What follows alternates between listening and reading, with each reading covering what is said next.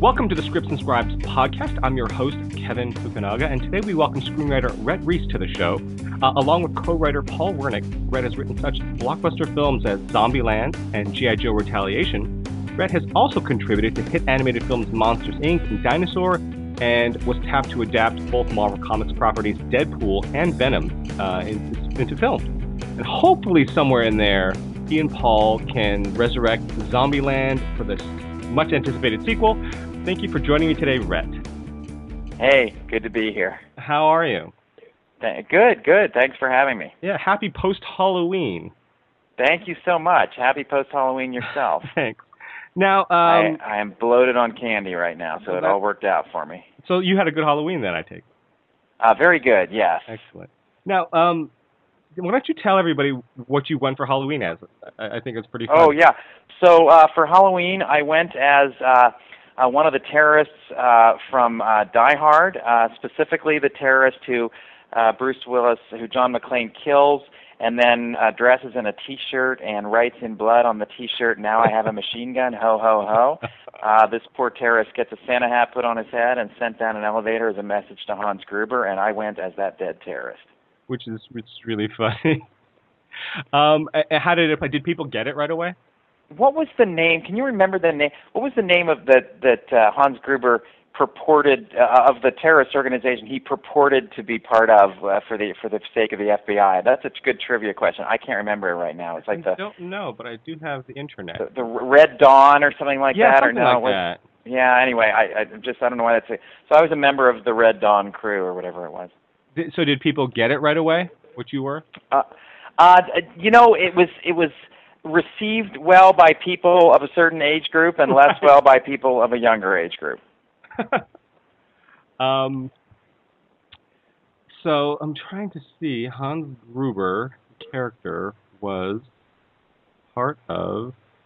It was all made up. I mean, it was all because he wasn't really part of the terrorist organization. He was there to steal bearer bonds. But that said, it would be fun to try to dig that up. I want to say Crimson Jihad, but I think that was True Lies. Well, I'm going to look it up while we... Or, maybe there wasn't even one. Maybe it was just the news crew that was speculating which of the different organizations he could have been part of. You know what? My Die Hard trivia, apparently I need to polish it up. Cool. I'm going to look that up and see if we can find that. But I wanted to start quickly with a couple quick questions. This is one that I think that we're going to start asking every writer that we have on the show, because I think it's definitely insightful. What was the first script you ever wrote? What was it about, and where is it sitting now? Oh my gosh, that's a great question. And the answer is pretty funny in my particular case. My first screenplay I wrote a long time ago, right out of college, and it was called Out of the Dark, and it was about a male vampire, a good guy male vampire who fell in love with a female human, and it was essentially Twilight. I mean, this is crazy, long before Twilight, but the only difference being they weren't in high school. They were right out of college, but it was basically a 21-year-old male vampire who was a good guy who fell in love with this human female, and they had adventures and stuff. And I would cringe to go back and look at it, but I guess I had my finger on the pulse of something well in advance of the actual phenomenon. Unfortunately, it didn't work out. But so you created Twilight before Twilight? Yeah, maybe. And so where is it sitting now? Oh my gosh, it is sitting, in a East German mine shaft 5,000 feet under the earth, because that's where I buried it, so no one will ever find it. It was very much a first screenplay. Right. It's like you don't really know what you're doing when you start off, and so you do your best. And I remember it got covered by the CAA coverage people, and they had to either say recommend or pass or consider, and they checked the consider box, and that was fuel in my tank to keep me going for another couple of years. That they didn't totally loathe it, but it was not high enough quality to get made. I promise you that. Well, that's pretty impressive. You got to consider first off the bat, right out of the gate. Yeah, not the worst. Yeah. How did you land your first agent or manager? When I was about 3 scripts in, I went out I was out at breakfast with a producer, and a manager walked up to the table, and the producer was sitting with introduced me to the manager. And this was in the old days when you couldn't email scripts. You had to have your hard copies of your scripts in the trunk of your car in case you ever met anyone you wanted to hand them the script. Well, thankfully I did have multiple copies of each of my scripts in the trunk of my car, and the manager and the producer got to talking, and the producer said, "You should read his stuff." And next thing you know, I'm running to my car and I'm handing out the scripts, and the manager is a guy by the name of Robert Stein, and Robert wanted to represent me off those scripts, and so after a little bit of wooing, I said yes, and he became my manager. Oh, great. Now, before you start writing a screenplay, and I know you write a lot of stuff with your writing partner, Paul, before you guys start writing a draft of a screenplay, do you start normally with a treatment, a beat sheet, index cards, none of those, all of those? Yeah, I mean, generally we do. We outline with index cards, and from there we create a pitch or a treatment, and from there we create a screenplay. I mean, there are exceptions to that rule. There have been certain screenplays over the years where I got really fired up and just sat down and started writing and just wrote by the seat of my pants, and I think that's an exhilarating way to write. It's also a pretty high-risk way to write because if it's not outlined in advance, oftentimes you can go off the rails. But I've written some of my very best stuff over the years and worst stuff that way, writing fast. But generally, you have to outline it pretty heavily in advance because that's asked of you by the studios or the production companies or whoever's hiring you. They generally want a template in advance of what you're going to do so that they can be sure that you're not going to go off the rails. Right. Now, how do you handle script notes that you vehemently disagree with? It's hard. It's very, very hard when you vehemently disagree. You kind of duck and cover sometimes. Sometimes you will address the note partway or address the least objectionable things about the note. Right. Or you'll talk to them and say, well, even though you gave us this specific prescription, what if we were to do this instead? We think it gets at the same idea, and talk someone out of it. You tend to have to be a little bit of a lawyer in these rooms. You have to be able to, make an argument and make a case and convince someone that something's bad if it is indeed bad. The other thing you can always do is just, try the note and show them, that it is bad, and you can also say, hey, we did try it and it didn't work, and then provide pages. Sometimes we will try it and see that it obviously doesn't work, and then kind of put those pages aside and do something else, give them the second thing, and then say, hey, the first thing didn't work, and if you want to see the pages, we're happy to show them to you, so that way they can see for themselves that it didn't work. Anyway, there are any number of different strategies you can use to get out from under a really bad note. Now, I'm a huge Zombieland fan. I think it's a fantastic film. I like the genre in general, too. Where did you guys get the idea for Zombieland? Where did it come from? Well, Zombieland actually was it was inspired by watching the new Dawn of the Dead. I was watching the new Dawn of the Dead, and I really enjoyed it a lot, and I liked the fact that it was somewhat funny. Like, it was scary, but it had a good sense of humor to it. And I just thought at the time, wouldn't it be cool to kind of push it a little further into comedy, to explore the comedy even more. This was before we had seen Shaun of the Dead. And we also, Paul and I, very mercenarily looked at the landscape of television at that time, and we realized that zombies had never been on TV. And so we originally wrote Zombieland not as a movie, but as a TV pilot. And it was just because we thought the marketplace might be willing to go for something like that. And unfortunately, it wasn't. We sold it to CBS. CBS didn't make it. We ended up getting it back. They were good enough to give it back. And we tried to get it off the ground with every other network, and no one would do it. Like, they just didn't buy the idea of zombies on TV. And ultimately, Chris Parnell over at Sony and Gavin Polone, our producer, convinced Sony TV to let us expand the script into a feature-length script, which we did. And it was intended to be like a backdoor pilot or a straight-to-DVD movie, but it got a little too expensive for that, and Gavin Polone ended up taking it over to Sony Pictures and it became a movie. So it was a very strange, circuitous route for a pilot to actually become a movie, but it did. Now, talking about Zombieland, the TV series, I know that you guys recently worked with Amazon Studios to produce Zombieland as a TV series.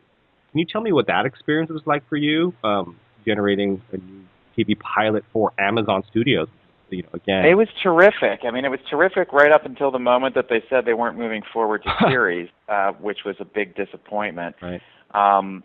It was, you know, Amazon is a group of young, talented people who are really dedicated to trying to give, you know, the customer, or in this case the viewer, what they want.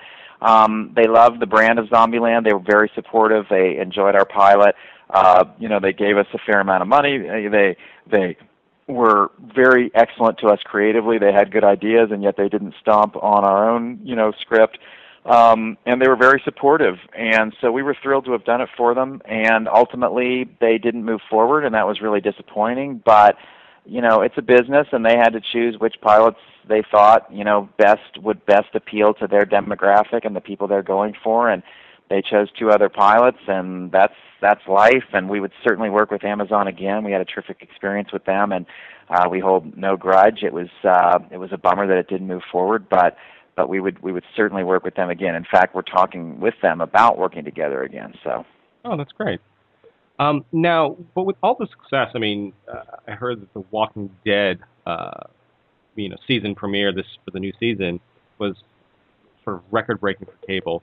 All the success of Zombies, is there impetus for Zombieland 2? Is there more, you know? Well, I mean, sure. I mean, Zombieland 2 has not come together for various different reasons. But we think Zombieland, the brand, really has legs. We think it should be another movie. We think it should be a TV show. We think it should be, you know, a Broadway play. In fact, we've talked about that. A musical. We think a musical of Zombieland would really be fun. So we really believe in the brand. We you know, would have been most happy to see it become a TV series because that's what we always intended. So it was just, we had all these future adventures planned for our characters, and a movie really only gives you so many opportunities to go on those adventures, whereas we thought a TV show, which came back every week, would be perfect. So I think that's the medium we would most prefer to see it on and in. And it's a little bit of a head-scratcher why, with the success of Walking Dead, why, you know, Zombieland, the TV series, has not been jumped at by somebody else. I think that, you know, sometimes in television there's a little bit of a sloppy seconds feel where if something doesn't work somewhere, someone's a little loath to pick it up and run with it because they're afraid it's tainted, or that if it didn't work somewhere, someone else made the decision not to do it and they air it and it doesn't work, you know, everybody will look at them and say, well, geez, and it's something, you know, you should have seen the handwriting on the wall. If they didn't like it, why did you like it? So I think there's a little bit of a difficulty in getting a project that you've already shot a pilot on up and running somewhere else. So it may not happen, but we would love to see it happen, and we'd love to see a movie sequel. And again, you know, whatever. We think the brand certainly has a fan base, and we think the tone and the characters are a lot of fun. Well, I would love to see a Zombieland series get picked up. Somebody has to do a Zombieland musical. I mean, that is just brilliant. Yeah, I mean, I'm you know, envisioning an Enjoy the Little Things song, you know, a big number about enjoying the little things. But no, I mean, I think it could be a ton of fun. I really do, and we've discussed it with Sony. You know, Sony's been our partner from the beginning on Zombieland, and they've been great about, you know, getting on board with us and trying to figure out other ways to keep it alive, and they still are. You know, they're still talking about, you know, strategizing. You know, Chris Parnell is over there, and Scott Landsman are strategizing about, you know, ways we can keep Zombieland alive. So you never know. Well, especially with the success of Zombies today, and as well as the success of comedy musicals like Book of Mormon and Spamalot, stuff like that. So I think it'd be fantastic. Yeah. And it'd be fun to have some blood and guts on the stage too, like a nice R-rated zombie violent, you know, musical. It could be cool. It would be wholly unique. Now, I wanted to ask you a Zombieland question. What's the story behind Tallahassee, Columbus, Wichita, Little Rock as character names? Did they just sound the best as you were writing it, or like is there a story behind why you Well, chose I those mean, it's specific funny, names? but they were called something else. It was originally Columbus was Flagstaff, Okay. Tallahassee was Albuquerque, and Little Rock was Stillwater. And Little Rock was a boy in the first draft, Okay. actually, in the very first draft. And Gavin Polone, our producer, thought that that needed a little bit more female presence, and Hmm. he was thinking, could Tallahassee be a woman? And we couldn't see Tallahassee as a woman, but we thought, well, what about Stillwater? We could turn Stillwater into a girl, and that's how Stillwater became a girl. But and then Wichita was the one name that stayed throughout, and the reason the names changed was that we wanted to shoot in the southwestern desert, so it was supposed to look kind of like Arizona, the whole movie. And what happened was the rebate, the tax rebate that we got in Georgia made it too attractive not to go shoot the movie in Georgia. And Georgia can double for a lot of things, but it can't double for the southwestern Right. desert. So we set the movie in Texas instead of Arizona, and then we had to kind of just by virtue of where the characters were when the movie started and where they were traveling, their names had to change. Like Flagstaff and Albuquerque didn't work because they were set too far out west. So Albuquerque became Tallahassee, Flagstaff became Columbus, and then somebody, I forget who it was, just had the idea of Little Rock as opposed to Stillwater because Little Rock just seemed like a little bit more endearing name for a girl. Right. And so that's why it ended up with those four particular names. Oh, cool. Now, you got your start writing for family films, animated films such as Monsters, Inc., Dinosaur, Tarzan 2, stuff like that. How did your career path transition into doing sort of big budget action, Zombieland, G.I. Joe, that kind of stuff? Well, I mean, I think basically what happens is whatever script of yours gets noticed first in Hollywood, you end up doing that particular genre for a long time because they know that you can do it and they don't trust you outside of that genre. So my first script that got noticed was a children's movie, and as a result, I worked for about 5 or 6 straight years writing children's movies without leaving that genre. But I think interestingly, I didn't arrive at writing a children's movie until my 6th screenplay. So I had written 5 screenplays before that, and they were all action. They were all kind of more actiony, and one was a movie about a vampire, and one obviously, and we already talked about that, and one was a movie about people who were trapped in a cave, speedlunkers, and anyway, it was. But I certainly didn't intend to write family films full time, so that was always a desire in the back of my mind. And Paul and I ended up partnering up to make some reality TV for a while, and then when we pulled out of reality TV and decided to get back into fully scripted stuff. Zombies just appealed, and it was something that a genre that I had loved and kind of coerced Paul into taking seriously for a heartbeat, and we did that, and then ultimately kind of Zombieland then spurred these other things, big action movies, genre movies, comedy, horror, superhero, that kind of thing. So you kind of go where Hollywood takes you once an idea hits, and when an idea hits and you become known as those guys, you want to ride that if you can. Right. Now, Zombieland, the series on Amazon, you are obviously a producer as well as a writer. What sort of responsibilities did you have to take on that, other than just being a writer? Oh, well, it's entirely different, writing on a movie versus writing on a TV show.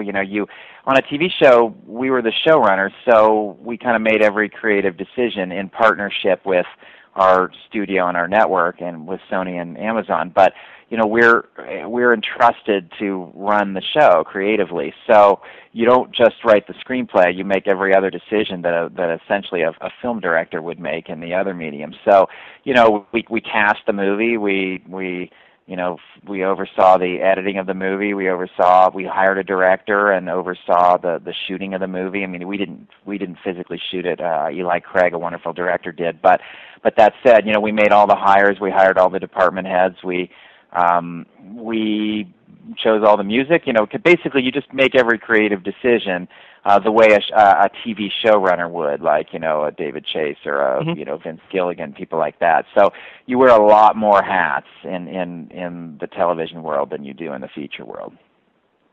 Now you write a lot with Paul Wernick. Now, Yes. What is the creative process writing with a partner for you? I know some, each take a pass at a draft, or some just sit in a room together and hash everything out together. What is it like for you guys? It's a little bit of a combination for us. Basically, when we're breaking a story, when we're figuring out the outline, we sit in a room together, because you really need to be able to bounce ideas off the other person, and you need to be able to see the cards, the index cards on the bulletin board, and you just need to be in the same room. When it comes time to write the screenplay, we split up and we trade scenes. So we basically write from our homes, and Paul and I will choose which scenes we each want to write, and we'll leapfrog each other chronologically through the story. And then we trade scenes back and forth, rewriting each other until the screenplay coalesces into one voice. That sounds like logistically that would be complicated to do individual scenes and then trying to patch it together. But that's well, maybe, but there are also challenges to writing in the same room. I mean, not everyone. Sure, absolutely. Not everyone is wired to do it that way. And I certainly had written alone for many years before we partnered up, and so I just need the freedom to fail by myself in front of a keyboard, in front of a monitor, right, before I hand something to someone else. And I think that's maybe what drove it a little bit, but it's worked quite well for us. It just gives each of us the freedom to do our own thing, and then to trade, and then we edit each other. So it ends up coming together pretty nicely at the end. Now, you were hired to write G.I. Joe Retaliation, one of those big budget franchise type films, as well as screenplays for Venom and Deadpool, the Marvel Comics series. What are some of the unique challenges you face when writing something like that with so many moving pieces, so of a fan base that you sort of have to keep happy, as well as it's a big property for these studios? What are some of the unique challenges that you guys have to face when writing something like that? Well, it's very, very different. It's much more challenging. A movie like Zombieland, the script existed. It was a low-budget thing. We had a wonderful director come on. The studio gave us very minimal notes. The director gave us some good but also reasonably minimal notes, and we shot it. It was just that simple. G.I. Joe Retaliation couldn't have been more different. We wrote a draft for Channing Tatum to be the star, and only to discover that essentially Channing, for schedule reasons and various other reasons, really couldn't be the star. He could only work on the movie 4 or 5 weeks, and so we ended up having to kill him off in the first act. And so, but we'd already written the draft, so we reduced Channing's role, had him die at the end of the first act. Spoiler alert, too late. And we rewrote the movie for a second protagonist, and that was the character of Flint, played by DJ Catrona. And then the studio got to thinking, you know what, maybe we should try to plug in Dwayne Johnson into this, because Dwayne is, as he's been referred to, franchise Viagra. He does a great job at re-injecting fun into existing franchises. So then we had to rewrite the whole movie a third time, reducing Flint's role and making the protagonist into the character of Roadblock, and giving that to Dwayne. And then late in the process, they said, you know what, it would be really cool to get an older action star in this as the founder of the G.I. Joes, and if maybe we could get someone like Bruce Willis. And we laughed and said, yeah, that would be cool, but he would never do it, would he? And they said, well, why don't you write it and let's find out. So we wrote Bruce Willis into the movie, and then ended up giving him the pages and going out to dinner with him and convincing him to do it, and he ultimately said yes, which was terrific. But as you can see right there, the script changed dramatically from the very first draft we turned in over the course of those just 4 big decisions. And it's just, there are just so many more moving parts. We had the studio, we had Skydance, we had Hasbro, we had our director John Chu, we had big stars like like Dwayne and Bruce, who are used to, being paid attention to and having their ideas listened to, and it's just a lot of mouths to feed. So it becomes difficult to keep your eye on the ball and to hold on to the story and wrap your arms around it and hold it tight and try to make sure it doesn't go off the rails. And I think we did our absolute best to do that, and I think the movie turned out a really fun, kind of thrill ride kind of movie. But it's just couldn't be more different from a low budget thing. Right, right. Now we were talking earlier. You have an interesting story about when you pitched G.I. Joe Retaliation to Bruce Willis, and you saw. Yeah, well, we after we pitched it to him, we went out to dinner in Westwood, and he agreed to do it, and that was awesome. And then he wanted to look at the pages and talk about them, so we went over to his hotel. He was staying at the Beverly Wilshire Hotel while his house was being remodeled in Bel Air, and we went over and we met with him. And then after the meeting, he invited us out on the balcony. It was this beautiful penthouse balcony that wrapped around the hotel, and just to look at the view. And so we walked out there, and he was pointing out his house, which was being remodeled in Bel Air. He said, "That's kind of where it is." And of course, I could see my building from that vantage point too. So I said to Bruce, "Well, I live right there," and I pointed to this building, and my building happens to be a high-rise that is standing next to a building called Fox Plaza, which is where they shot Die Hard. It's the Nakatomi building, Nakatomi Plaza, and fictionally called the Nakatomi building. Anyway, so there I'm pointing at my building, which is standing next to the Die Hard building, and Bruce Willis is standing next to me on the balcony, and he says, "So wait, which building are you in?" And I said, "Well, you see the Die Hard building?" I said, "I'm in the one next to it." And he got this smirk on his face, and he turned to me, and he said, "You mean Nakatomi Plaza? It's like, or the Nakatomi building?" I'm not sure the precise words, but just to hear Bruce Willis say the word Nakatomi to me while I was staring at the building with that little smirk on his face and that twinkle in his eye, it just felt like, my career was made. Like, I just felt like I can retire now and be happy. And Paul and I were just pinching each other as we left. We're like, that was so cool. Like, you just don't get those. Hollywood is a long slog. You work for years and years to push boulders up hills, and then they don't end up getting made. And so when you get those few choice moments, you really have to enjoy them and celebrate them. Right, right. You get so jaded sometimes that those you really do. Remind you of why you love movies. Yeah. The most depressing creative place to be ever. Like, it's a brutal place, and so with the victories when they come, even if they're little minor moments, you have to savor them. Mm-hmm, absolutely. Now I just wanted to touch base one more time on Amazon Studios, on pitching in general. I'd like to ask writers if they have any sort of interesting or funny stories from a pitch meeting, or what they'd like to do to prepare for pitch meetings, if they have any specific rituals. I've heard of things, stories where executives fell asleep in a pitch meeting, or things like that, are completely freezing up. Do you have any interesting or funny stories from a pitch meeting? We really don't. We do a whole dog and pony pitch. Okay. We have been surprised. Sometimes they don't seem to go well, and they end up doing them, and sometimes they seem to go great, and they end up doing them. And so it's tough to say. I mean, we've.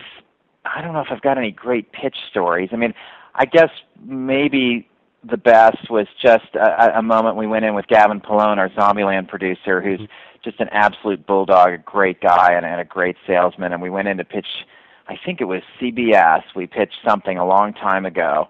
It was a TV pilot, and we pitched it, and they said, "All right, well, we'll think about it." And we walked out of the room. We were in the hall, and Gavin said, "You know what? I'm not going to stand for that." And he went back into the room. The door closed. About a minute passed. The door opened. Gavin comes out, and he goes, "They bought it." And it was just we have no idea what happened in that room for that minute, but whatever it was, Gavin just put the screws to them, and I think he told us that he basically went and said, "Stop fucking around." Oh, sorry, maybe should be saying that on the podcast. Anyway, you can beat me out. Stop screwing around. You know you're going to buy this anyway. Just don't waste our time. Buy it, or else I'm going to get angry. And they went, "Okay." He browbeat them into buying it. That was probably my favorite pitch story. You hope you don't have great pitch stories, because if they're a great story, it probably didn't go so hot. Right.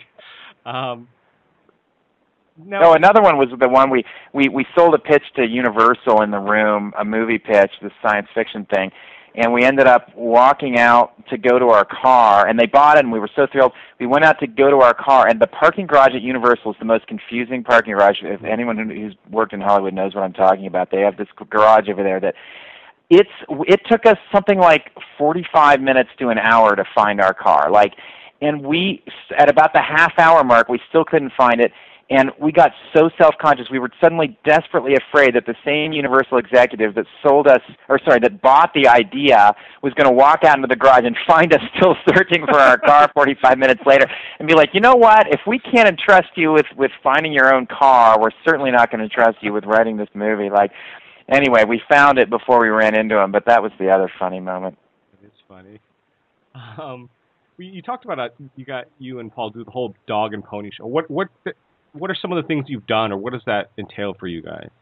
Oh, we just kind of treat it like a campfire, like we're sitting around the campfire telling a story, and we toss back and forth to each other. We're like news anchors throwing, it's like the SNL Weekend Update. We toss back and forth to each other as we're telling it, and it's fun. I mean, if at its best, it should feel like a campfire story, where you're on the other end, you're sitting there listening to someone tell a fun story. I mean, that's how stories were told for the vast history of humanity, and that's kind of what we get into, is that idea of just, picture this. We start with a line like "picture this," and then we tell it passionately, and we drop some jokes in, and we have fun. We just try to have as much fun as we can. Right. Do you have any advice for aspiring screenwriter? Yeah, I mean, my biggest piece of advice is, if you can think of anything else to do with your life, do that instead. It's because it does require a real perseverance and a real tolerance for helplessness, and a tolerance for failure, and a tolerance for just creative suffering. I hate to say that, but it's true. If, however, you can think of nothing else you'd prefer to do, I think it can be a really thrilling job. I mean, and my advice would be simply to arm yourself for the disappointments, because more than anything, I mean, apart from talent, more than anything, the job requires is just the ability to pick yourself up off the floor and go again when you've heard bad news for the 10th straight time, and that's we've achieved a modicum of success. So that's me saying that even in kind of a best case scenario, writing career. The ones that don't go well, it's even harder. So I just think you've got to be able to kind of be relentless about it. And absolutely relentless. I mean, the metaphor I use is in the screenwriting class I've taught is the T-1000. The T-1000 in Terminator 2 is this liquid metal robot that can basically take any shape, and near the end of the movie it gets frozen and shattered into 1,000 pieces on the ground. And then the pieces start to heat up because they're in some smelting factory or something, and when they do, they coalesce back into the T-1000. And I metaphorically tell the students, you have to be the T-1000. You have to be able to be shattered into 1,000 pieces over and over again, and have those pieces come together and relentlessly pursue, John Connor. You have to turn success into your John Connor and just be as emotionless and relentless and I guess uninhibited is the wrong word. You just have to be undeterred. You have to never take no for an answer and attack, and that's the best advice I can give, apart from just writing your ass off and watching as many movies and TV shows as you can, right, and just putting in the hours. That's the best advice really there is. Good advice. What does Linda Hamilton say about the T-1000? He will not stop, he will not sleep, or something like that. Something like that. Yeah, that has to be you. Yeah. That has to be you. If you let the weakness in, or the self-doubt in, or the depression in when things don't go well, you will likely give up, and that will be the ticket that you're back to wherever you came from. You really need to be tough. Absolutely. Now we have a section near the end of the podcast here called Rapid Fire. Just a few quick questions that we like to ask that are just sort of tongue-in-cheek for fun. So, were you named after Rhett Butler, country singer Rhett Atkins, or the Boston University mascot Rhett the Terrier? Yeah, wow. I have not heard of Rhett the Terrier. That's news to me, so I'm going to immediately Google that when we hang up. I'm actually named after my grandfather, Everett Reese, and Rhett is short for Everett, so that's the answer to that question. Favorite candy, Reese's Peanut Butter Cups or Reese's Pieces? I like Reese's Peanut Butter Cups better, but in truth, I like York Peppermint Patties even better than those. I'm ashamed to admit, given that it's named a Reese's. When I first went to college, I convinced some people in my dorm that I was the Reese from Reese's Peanut Butter Cups on a lark, and then immediately told a couple people, "Oh my God, of course I was kidding. That's the most ridiculous thing ever." And somehow the rumor flew around, and it came back to me senior year. I was like, someone said, "Hey, so I understand you're the Reese from Reese's Peanut Butter Cup," and I went, "Oh my God, I can't believe that thing had legs." That's pretty funny. You should have used that. More fun to watch. I know you're from Phoenix. More fun to watch, the Phoenix Suns or Joaquin Phoenix? The Phoenix Suns, by far. I mean, no offense to Joaquin Phoenix, but I am a huge diehard Suns fan. Unfortunately, they're not very fun to watch right now. They're terrible, but I'm actually rooting for us to lose so we get the number one pick in the draft this year because we need to turn ourselves around. But there's nothing more fun to watch than a great Phoenix Suns team. Very cool. I know you're a Stanford alum. So why is Stanford's mascot a tree? It's because our seal, the university seal, has a big, tall redwood tree on it, and I don't know much beyond that. I just know that, Palo Alto, where our school is from, means tall stick or tall tree, I think, where our school is. And so I think the combination of those two things led us to have a tree. I actually know a couple trees, a couple ex-trees, guys who played the tree, and so I got a little inside scoop on that, But yeah, the tree's a very fun mascot. We're proud to have it. Well, speaking of the tree mascot, certainly better than Rhett the Terrier. Certainly. But my next question was, you guys, the school costs a lot of money to go to Stanford. Can you guys afford a better tree costume? Well, no. Well, probably yes, but the tree costumes are all self-made, and this is something you learn when you know the trees. Part of the tree's responsibility, that being the guy who's in the costume or the woman who's in the costume, is to create their own costume. They get the freedom to do it. I think they're given a little money to make it happen, but it's all up to them what they do. So I think you'd have to ask each individual tree what their problem was if you take issue with their costume. But I think they do a great job. The trees are very creative. Like they're pretty fun. We've had palm trees, we've had redwood trees, we've had all kinds of different trees over the years. Trees with big lips, and they change every year based on the whim of the person who gets to be the tree. Very funny. I just thought they got them at secondhand stores or something. That's awesome. I don't know. It'd be hard to find, I would think. Right. Now, if Deadpool and Venom got into a fight, who would win? I would go with Deadpool. I mean, Deadpool kind of can't be defeated for the reason that he just keeps coming back. He is a little T-1000-esque in that sense, and maybe he would be able just to talk Venom's ear off too. He likes to talk, so my money would be on Deadpool. Okay. And lastly, what is the most important rule to survive the zombie apocalypse?